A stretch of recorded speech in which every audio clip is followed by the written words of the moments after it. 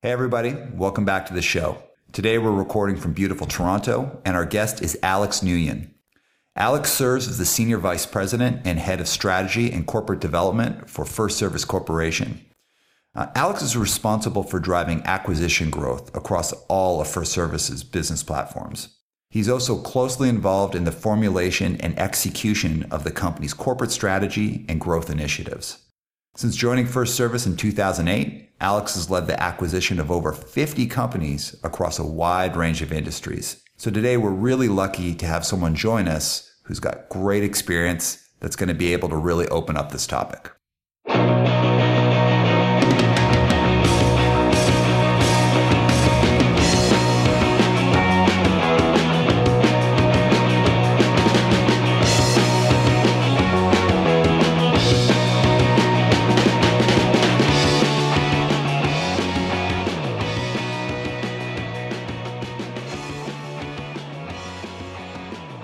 So Alex, welcome to the show. Thanks for having me. Okay. For anyone who's joining us today, I want to just give you a little history. I've known Alex for many years. He's a very, very interesting leader, does a cool job, has a great team. And I was thinking about who we want to have on the show. And Alex popped into mind because what he does and what his team does is so interesting. And they do it from such a deliberate and intentional space with a lot of just strong ethics and strong thoughtfulness. So what we're talking about today is leading through acquisitions. And I want to start with some really basic questions so that anyone listening, whether you're really know a lot about acquisitions or if you're new to the idea of what it is, that we can all start the conversation off on the right foot.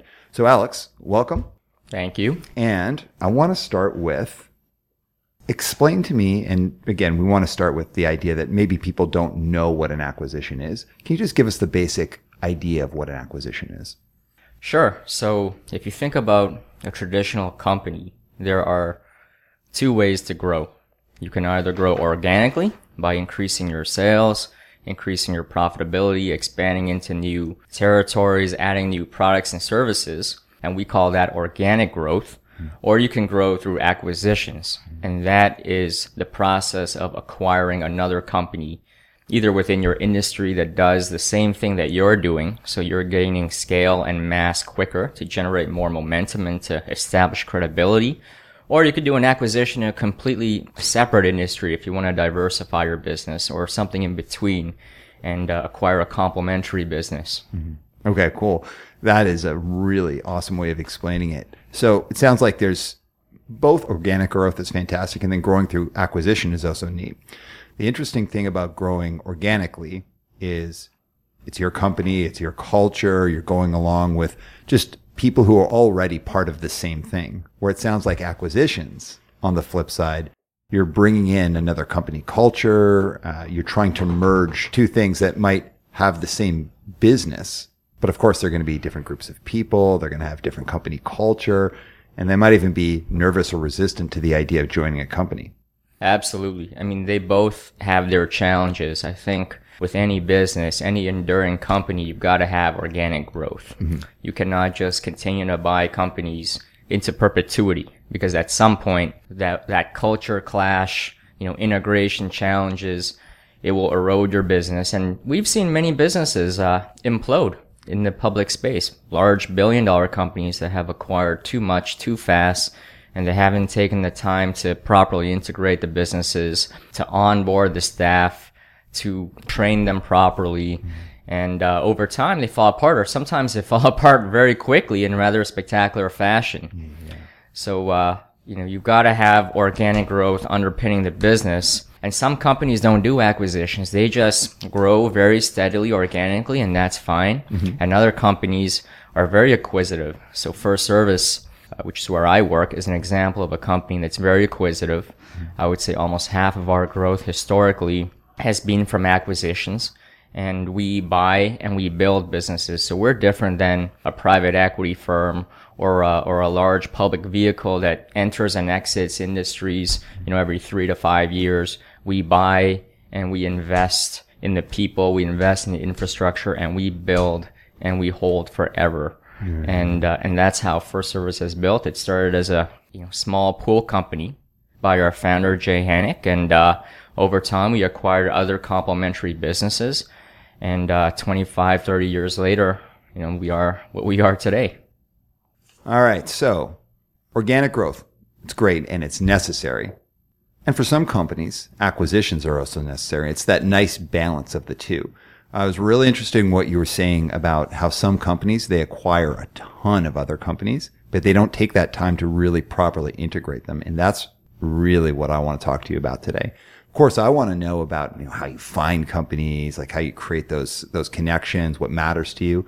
But one of the things that I have seen with you and your team over the years, over and over and over again, is the care of actually respecting the company culture of someone who's being acquired and bringing them in. So I'm going to ask you a big, broad question, and you can go in any direction you want.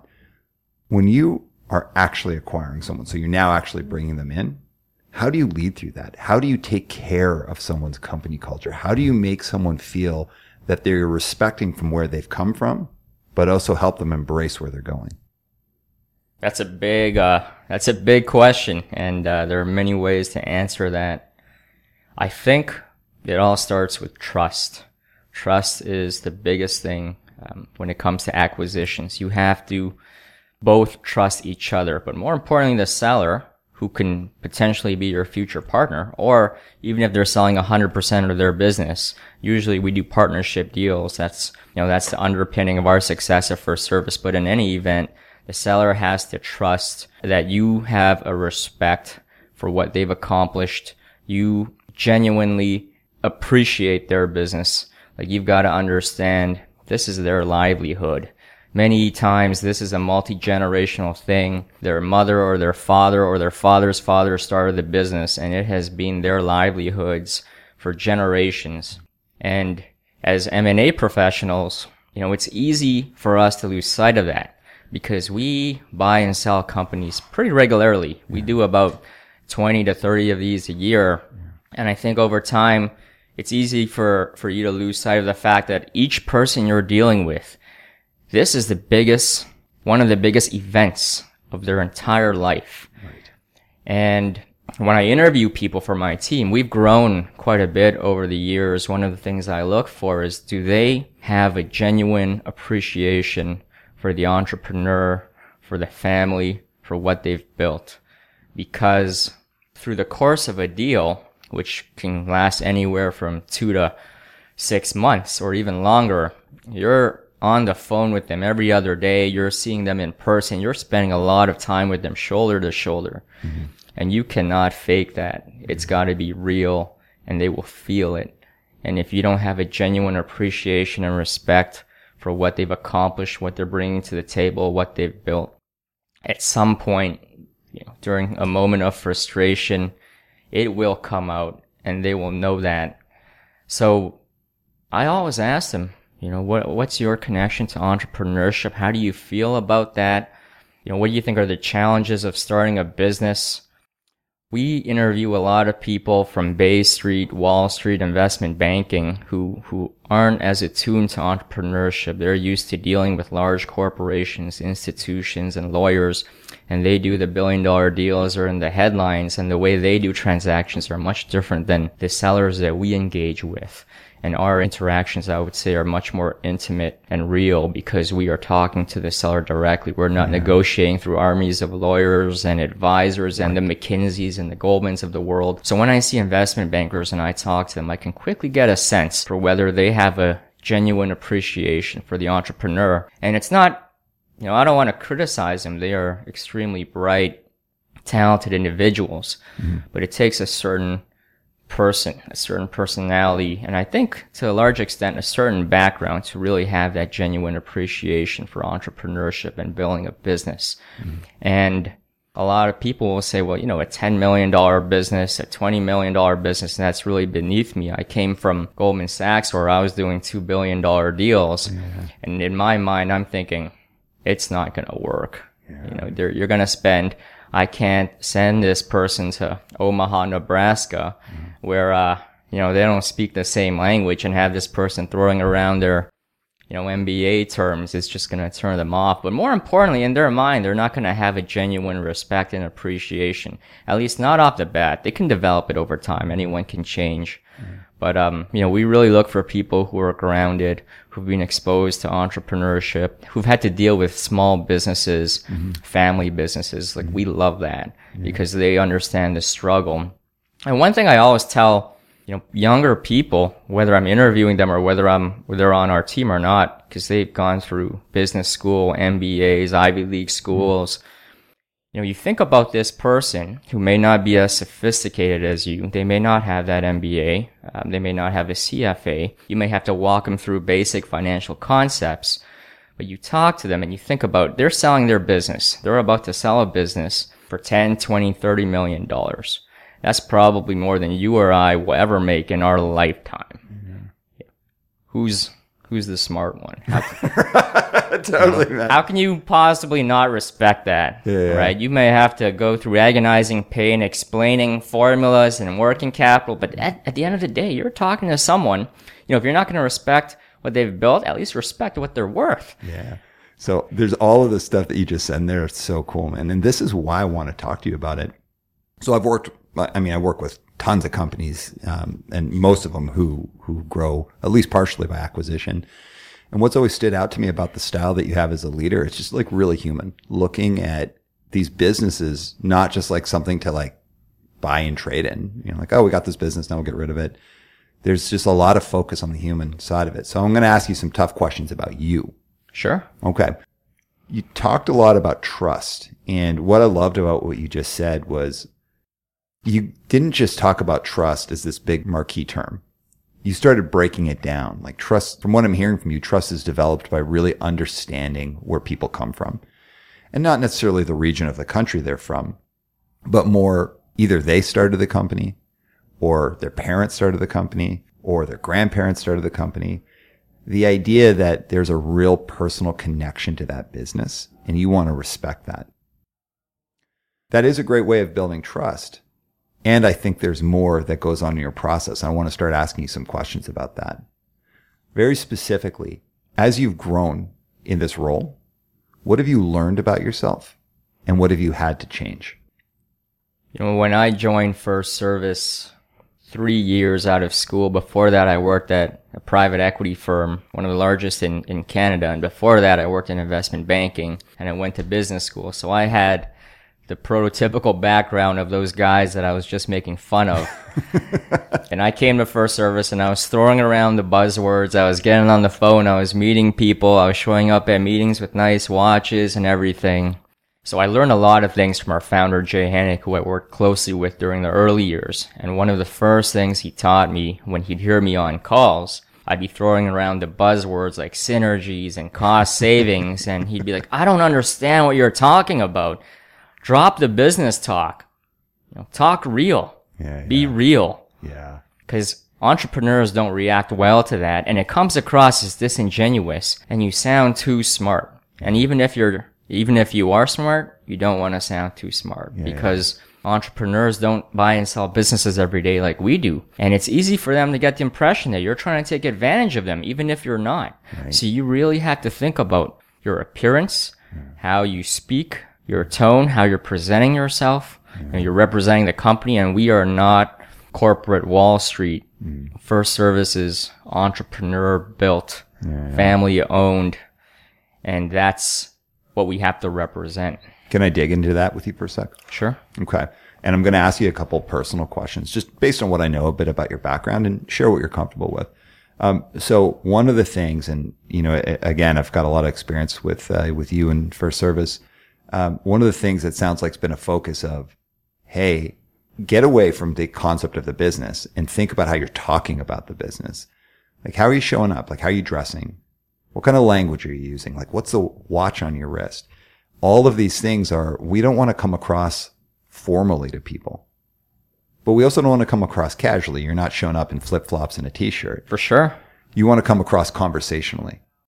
That's it. And you want to connect with people in a real way so that there's no intimidation factor, but there's also like not some kind of sense like, oh, we're trying to like bully you. We're just trying to have like a real conversation. It's got to be authentic. Yeah. It's like you say, we meet someone for the first time and we are genuinely there trying to understand their story. What is your journey? What's your family's journey? How did you get here? We want to assess the fit. It is 100% real. And, you know, if the fit isn't there, then that's okay. But that person has to feel respected and appreciated for what they've built. Yeah, 100%. And I love the idea. It's like, get rid of the distractions, get rid of the business talk, get rid of the expensive watch, get rid of the, you know, like all of these things that would signal either, you know, we're talking down to you, you little business owner, or, you know, we're trying to sell you some idea. You're just trying to meet people as people and do good business together. So in acquisitions, that's real interesting because essentially someone's livelihood that they have built up or their parents built up or their grandparents built up, you're trying to give it a new home, but that's got to start with understanding and respect and really meeting them where they're at. 100%. When we do an acquisition, there are two kinds of acquisitions, as I alluded to earlier. There's a partnership deal, and this is when, you know, someone has been at the grind for 10, 20, 30 years. They're hitting their 50s, even their 60s, and they've kind of plateaued, and they've been at the same level, and they want more. Right. They feel like they're in it alone, and they want some support. They want to be part of a larger platform. They want to elevate their company, and they want to learn new skills and develop as professionals themselves. Yeah. And it's hard to do when you're in it alone. Right. So they may become our partner, and they may keep 20 to 30% of the equity, and that's really our sweet spot. Right. So that means the founder or, you know, the leader of the company stays in the company. Correct. But now they've got all of the resources that would be within your organization. Plus, they've got an opportunity to grow as professionals. Like their company would have a bigger platform, but they as professionals themselves would also have a bigger platform to learn, grow, and develop. Absolutely. Okay, so that's the first kind. What's the second kind? The second kind is a 100% deal. Okay. Now, not always, but typically, this is someone who's in their 60s, 70s. There's no succession plan in place. They either don't have kids or their kids don't want to be involved with the business. Yeah. I probably don't blame them. It's a really tough job. Yeah. And, you know, it's time for them to move on, to take some chips off the table, or to take all of their chips off the table in this case. And they're looking for a home for their business. But it's still very personal. Right. It's a different dynamic because they're not looking at it through the lens of, do I want to work with these people? Do I want to get married to these people?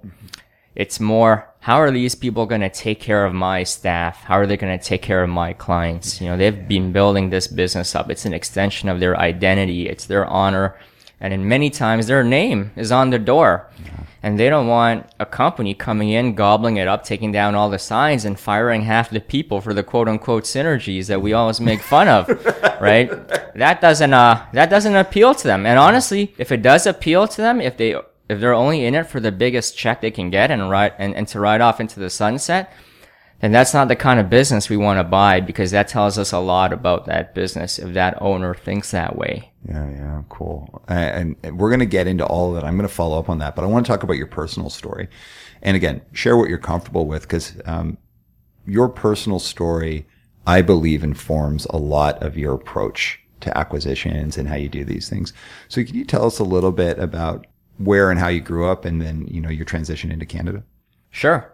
I grew up in Canada. My family's from Vietnam. They're from the south. They're from Saigon. A lot of them are still there. I visited a couple of years ago for the first time, which was an eye-opening experience. And my mother wanted to leave the country. This was shortly after the war. It wasn't a good time for Southerners. And she was abandoned by her husband, and she went to a refugee camp in Thailand. So a lot of Southern Vietnamese families, they'll save up all their money, pack their suitcases, you know, for a couple $100. They go to a refugee camp outside of the country, and, you know, they get shelter there until they can figure out a long-term solution. Right. So my mom ended up in Thailand, and that's where I was born. That really wasn't how it was drawn up. A refugee camp is not exactly the most luxurious or ideal place to raise a newborn. We're talking, you know, straw beds, barbed wire. It's I've got some interesting pictures from my childhood, but she did it, and she did it by herself.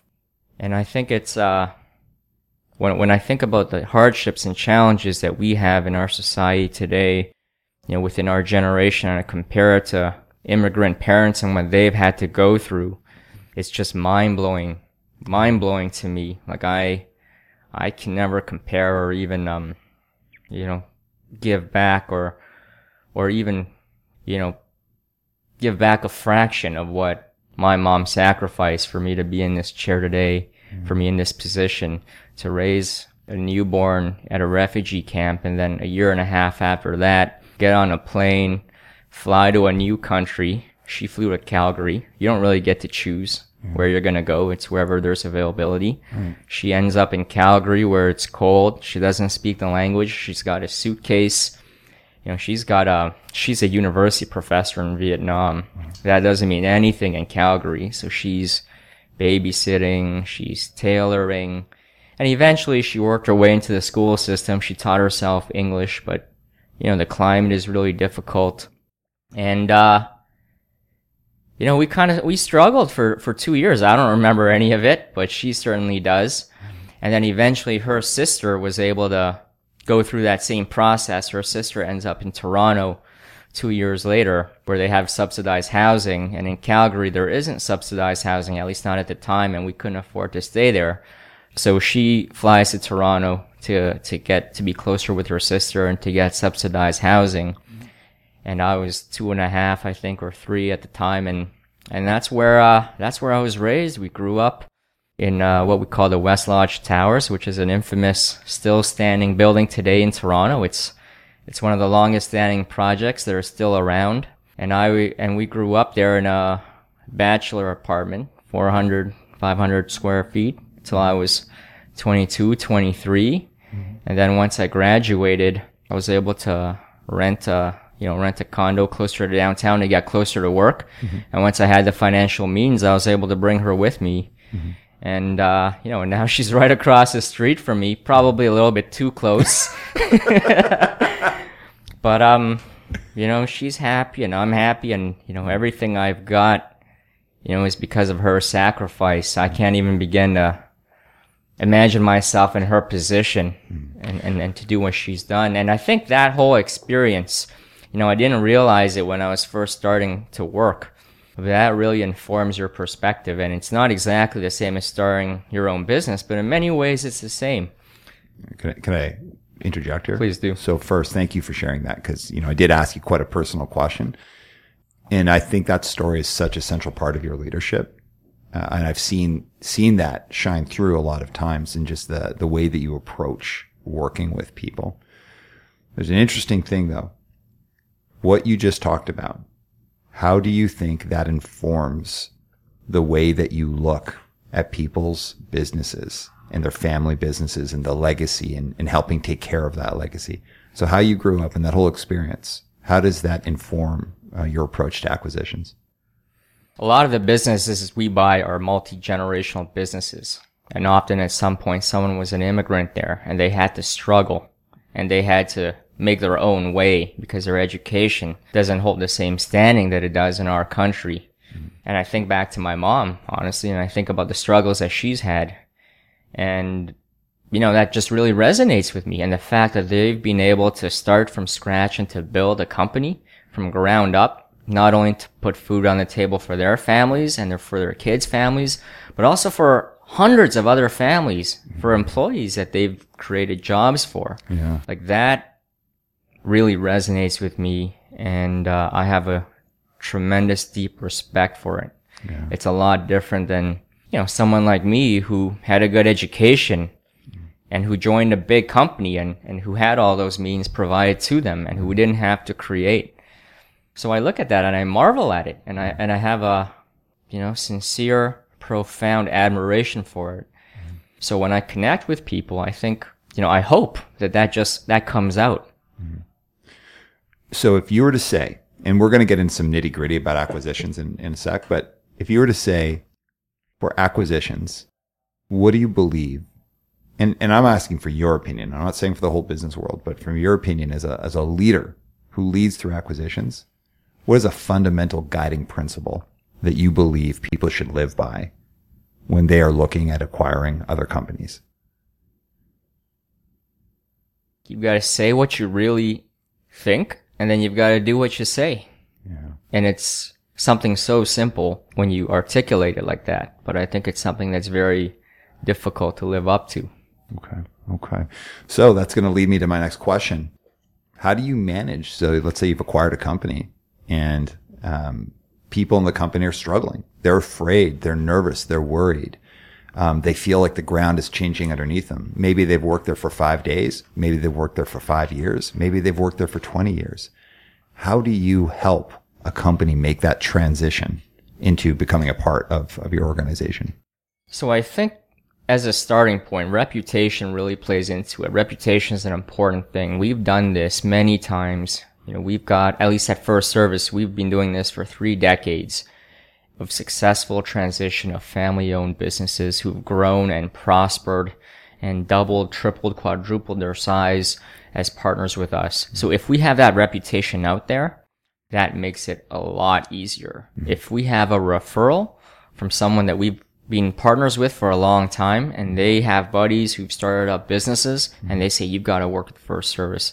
I've gone on that journey with them and I'm extremely satisfied and they've been first class, then that helps as well. So it starts by having a good reputation. Well, let's say we're past that point. Like they're like, okay, we're doing it. We believe in your reputation. It adds some stuff, but now we're in the acquisition, like let's say we're 6 months in, like things are changing. People are nervous, upset, resisting. How do you manage that? Well, 6 months in, if they're still resisting, then there's a problem. You really want to get ahead of it, even before the deal closes. And part of our job is to assess fit. How has this owner run the business? What kind of culture do they have? Is that a good fit with our culture? Do they share the same values? If they don't, then we probably won't pursue that acquisition because you can't blend two companies that don't share the same fabric. Yeah. Right? So it's not a one-way trade-off then. So it's not just, hey, look at, whatever your culture is, you're going to join our company because we've got this great culture. You're actually also looking at their culture and saying, sure. Oh, well, do we want to bring in that culture? And will these two things be able to coexist or even merge? 100%. So the first thing I'm hearing is we do a lot of research and we understand the company. We understand how it was led. We understand the company culture. The second thing is we have a strong reputation. So that means companies that are coming in, they should already feel a little bit of comfort that, we've got a good grasp of how to do this well. We strive every day to be the acquirer of choice for every industry that we're in. When a family wants to sell their business, when someone is ready to retire, or when someone's plateaued and they think, I want to sell my business, our goal is for them to automatically think of us.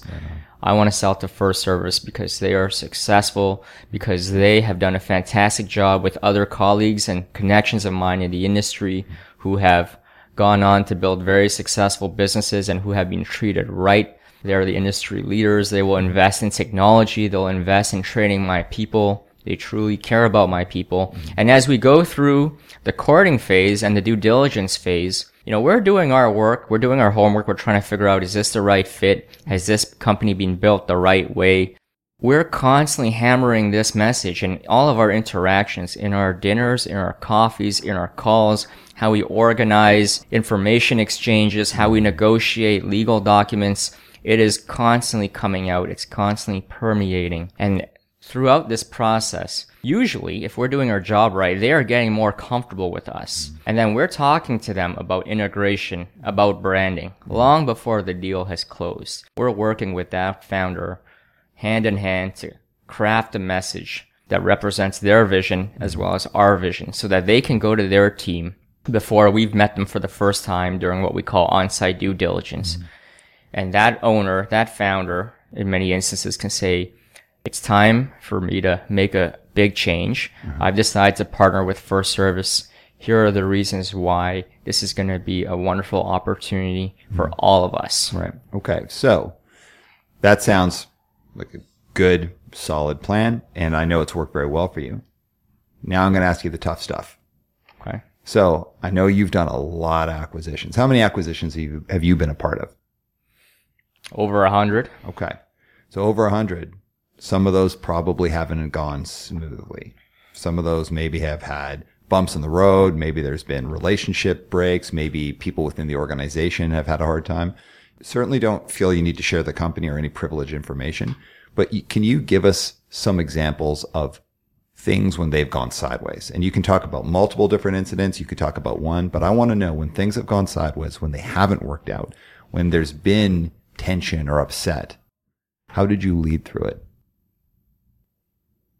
Again, it goes back to building trust. Mm-hmm. And it's not always smooth. I'd like to say all of our deals end up in a really smooth place and we work our way through everything. Some of them, are very adversarial, and sometimes a lot of factors are beyond our control. So one that we recently did in the US earlier this year, there were two partners. They've been partners for over 2 decades. And they just stopped talking to each other. They were in a very rocky place. Yeah. And that was a large reason why, a sale was forced. And one of the partners really liked us, and the other partner hated us. The other partner actually liked our biggest competitor in the industry. Mm-hmm. And that created a very, very challenging dynamic. Mm-hmm.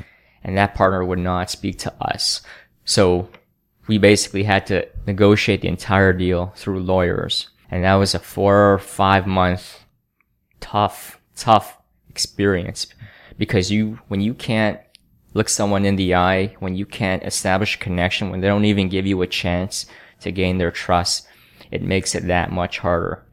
But, that's an extreme example. There are other situations where people may have heard something about us from one of their friends, from one of our competitors, or sometimes by nature, they're just skeptical. Right? They're not as trusting. We haven't had what I call the warm handoff from a mutual acquaintance. Yeah.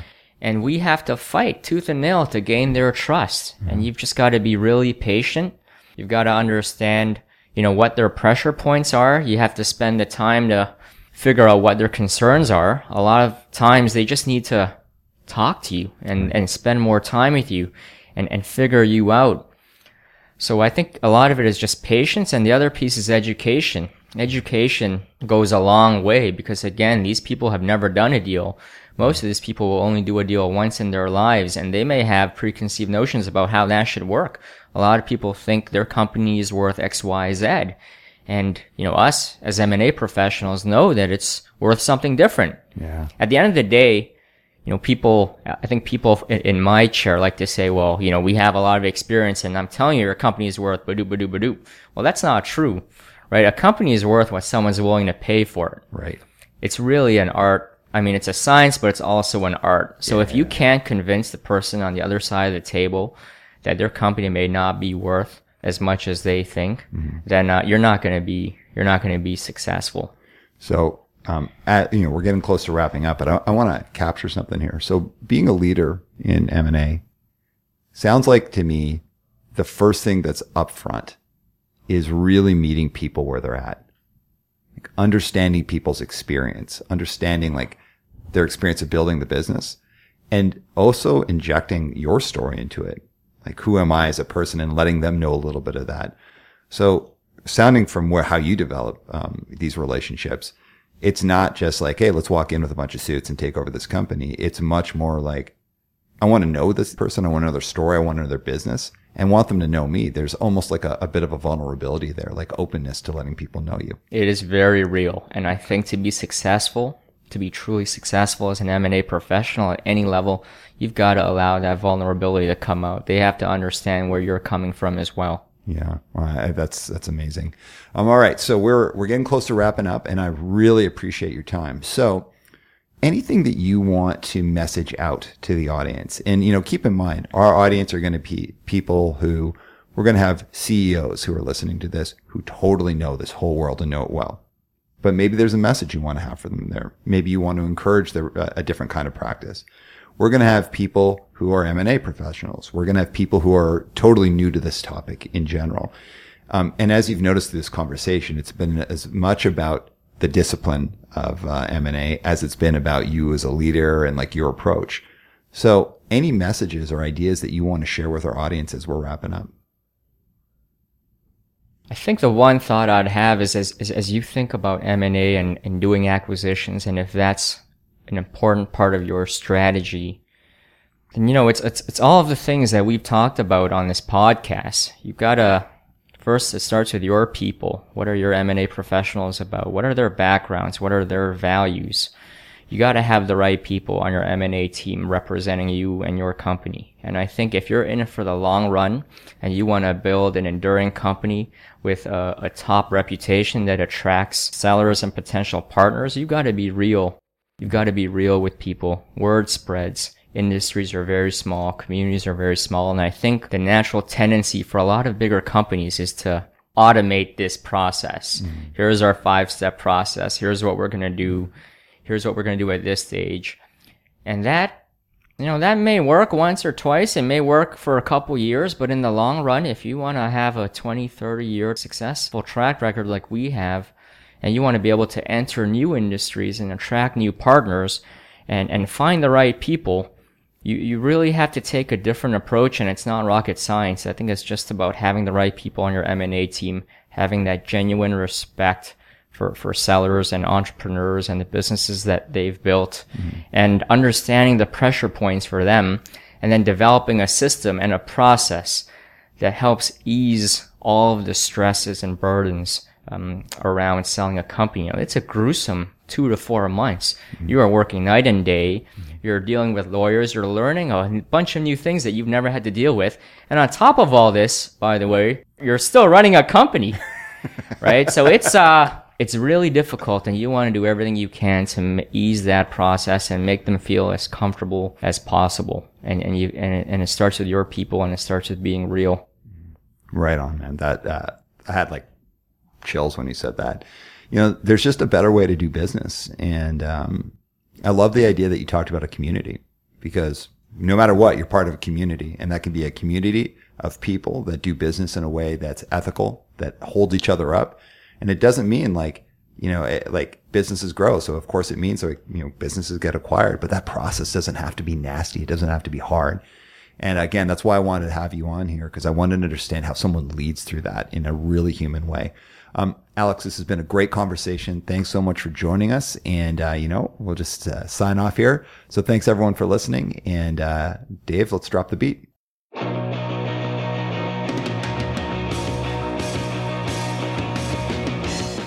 That was a great conversation, and thank you so much to Alex for joining us.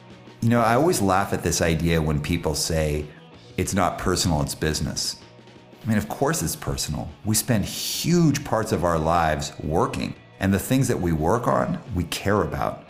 So business is personal, and those feelings definitely come up during an acquisition or a merger. It was incredible having Alex not only share with us best practices, but also his life story, because it really helps inform our understanding of how we can approach mergers and acquisitions from not just a business mind, but also a community mind. So again, fantastic conversation, and I hope you all got as much out of it as I did myself. All right, I'll see you next time on One Step Beyond. One